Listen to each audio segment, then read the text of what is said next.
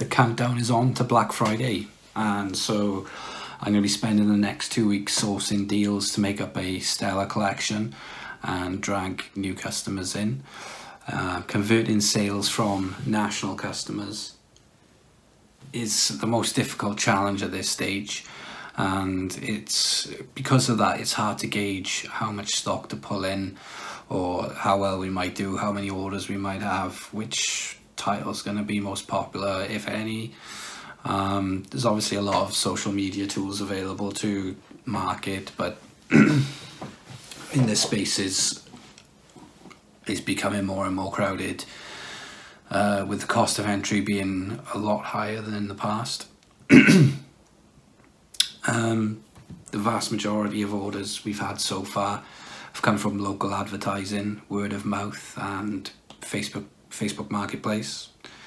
I'm absolutely fine with that for the time being. In fact, it's much cheaper to get attention on Facebook Marketplace than anywhere else. It has zero cost other than the time I put into listing items.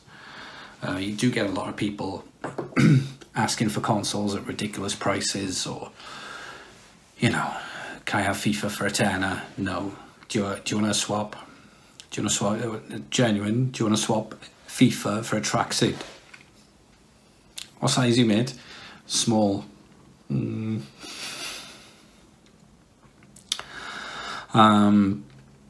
know, but ultimately you're gonna get this wherever you decide to set up shop. I mean, not to that extent, but if I had a store in, you know, if I had an actual store in the shop, people would come in and ask questions and generally take up a lot of time anyway. So I don't see it as being any different to that.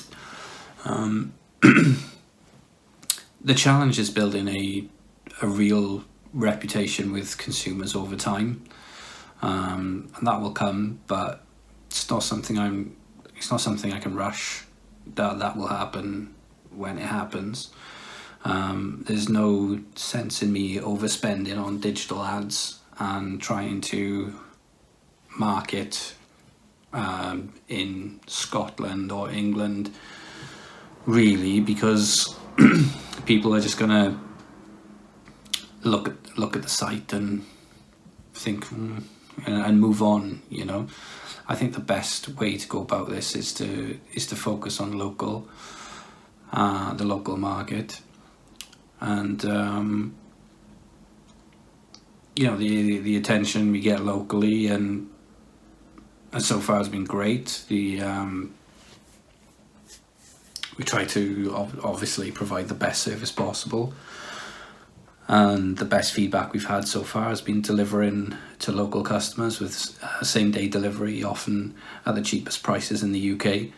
And if you stop to think about that for a second, that's a great way to break through the noise, right? For example, we delivered FIFA 20 within 90 minutes of one customer's inquiry, with free delivery at a price which was phenomenal at the time and still is, and you can't get that service anywhere else. And that is that's something that Amazon are trying to do themselves at the moment. They are trialing same-day delivery in different areas, right? So I have an advantage in that respect, in that I can sink that time into providing a better service for people in the local vicinity. So that has to be the backbone of games sold separately while it remains a local secret. I've started redesigning the website to make it look more appealing. I want it to be a bit easier on the eye, a bit cleaner, and slightly more professional, obviously. I have zero experience in design, so I'm not concerned about it being perfect, but it does have to reach a standard if it's going to convey a message of authenticity. This morning I selected 6 fonts at random and conducted some market research, and by market research I mean I asked Facebook friends which they preferred. The favourite was Overwhelming, and it was the one that I preferred, or what I had in mind. So I was happy with that. And I did a similar thing with the colour scheme and got some feedback out of that, but to be honest, I'd already made my mind up on that. I might change it in the future, but I'm happy with where it's going. I originally downloaded Adobe Illustrator as well and played around with that for a while, but I didn't take to that at all.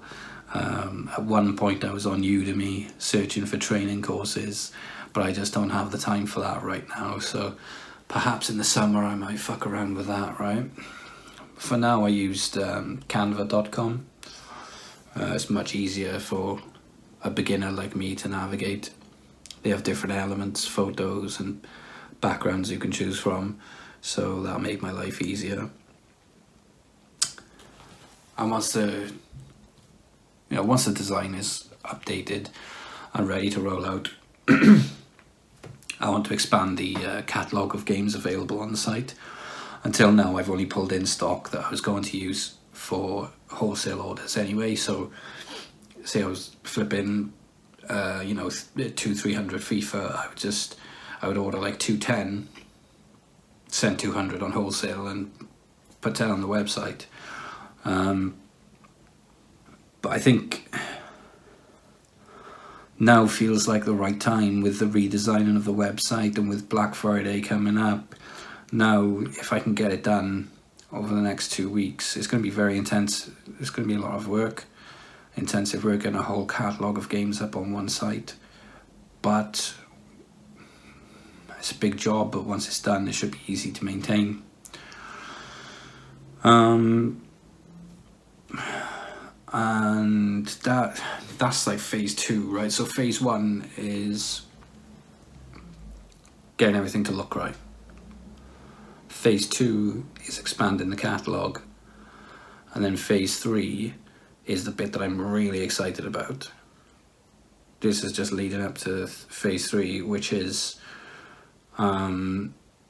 just pumping out as much content as possible to get eyeballs onto the site.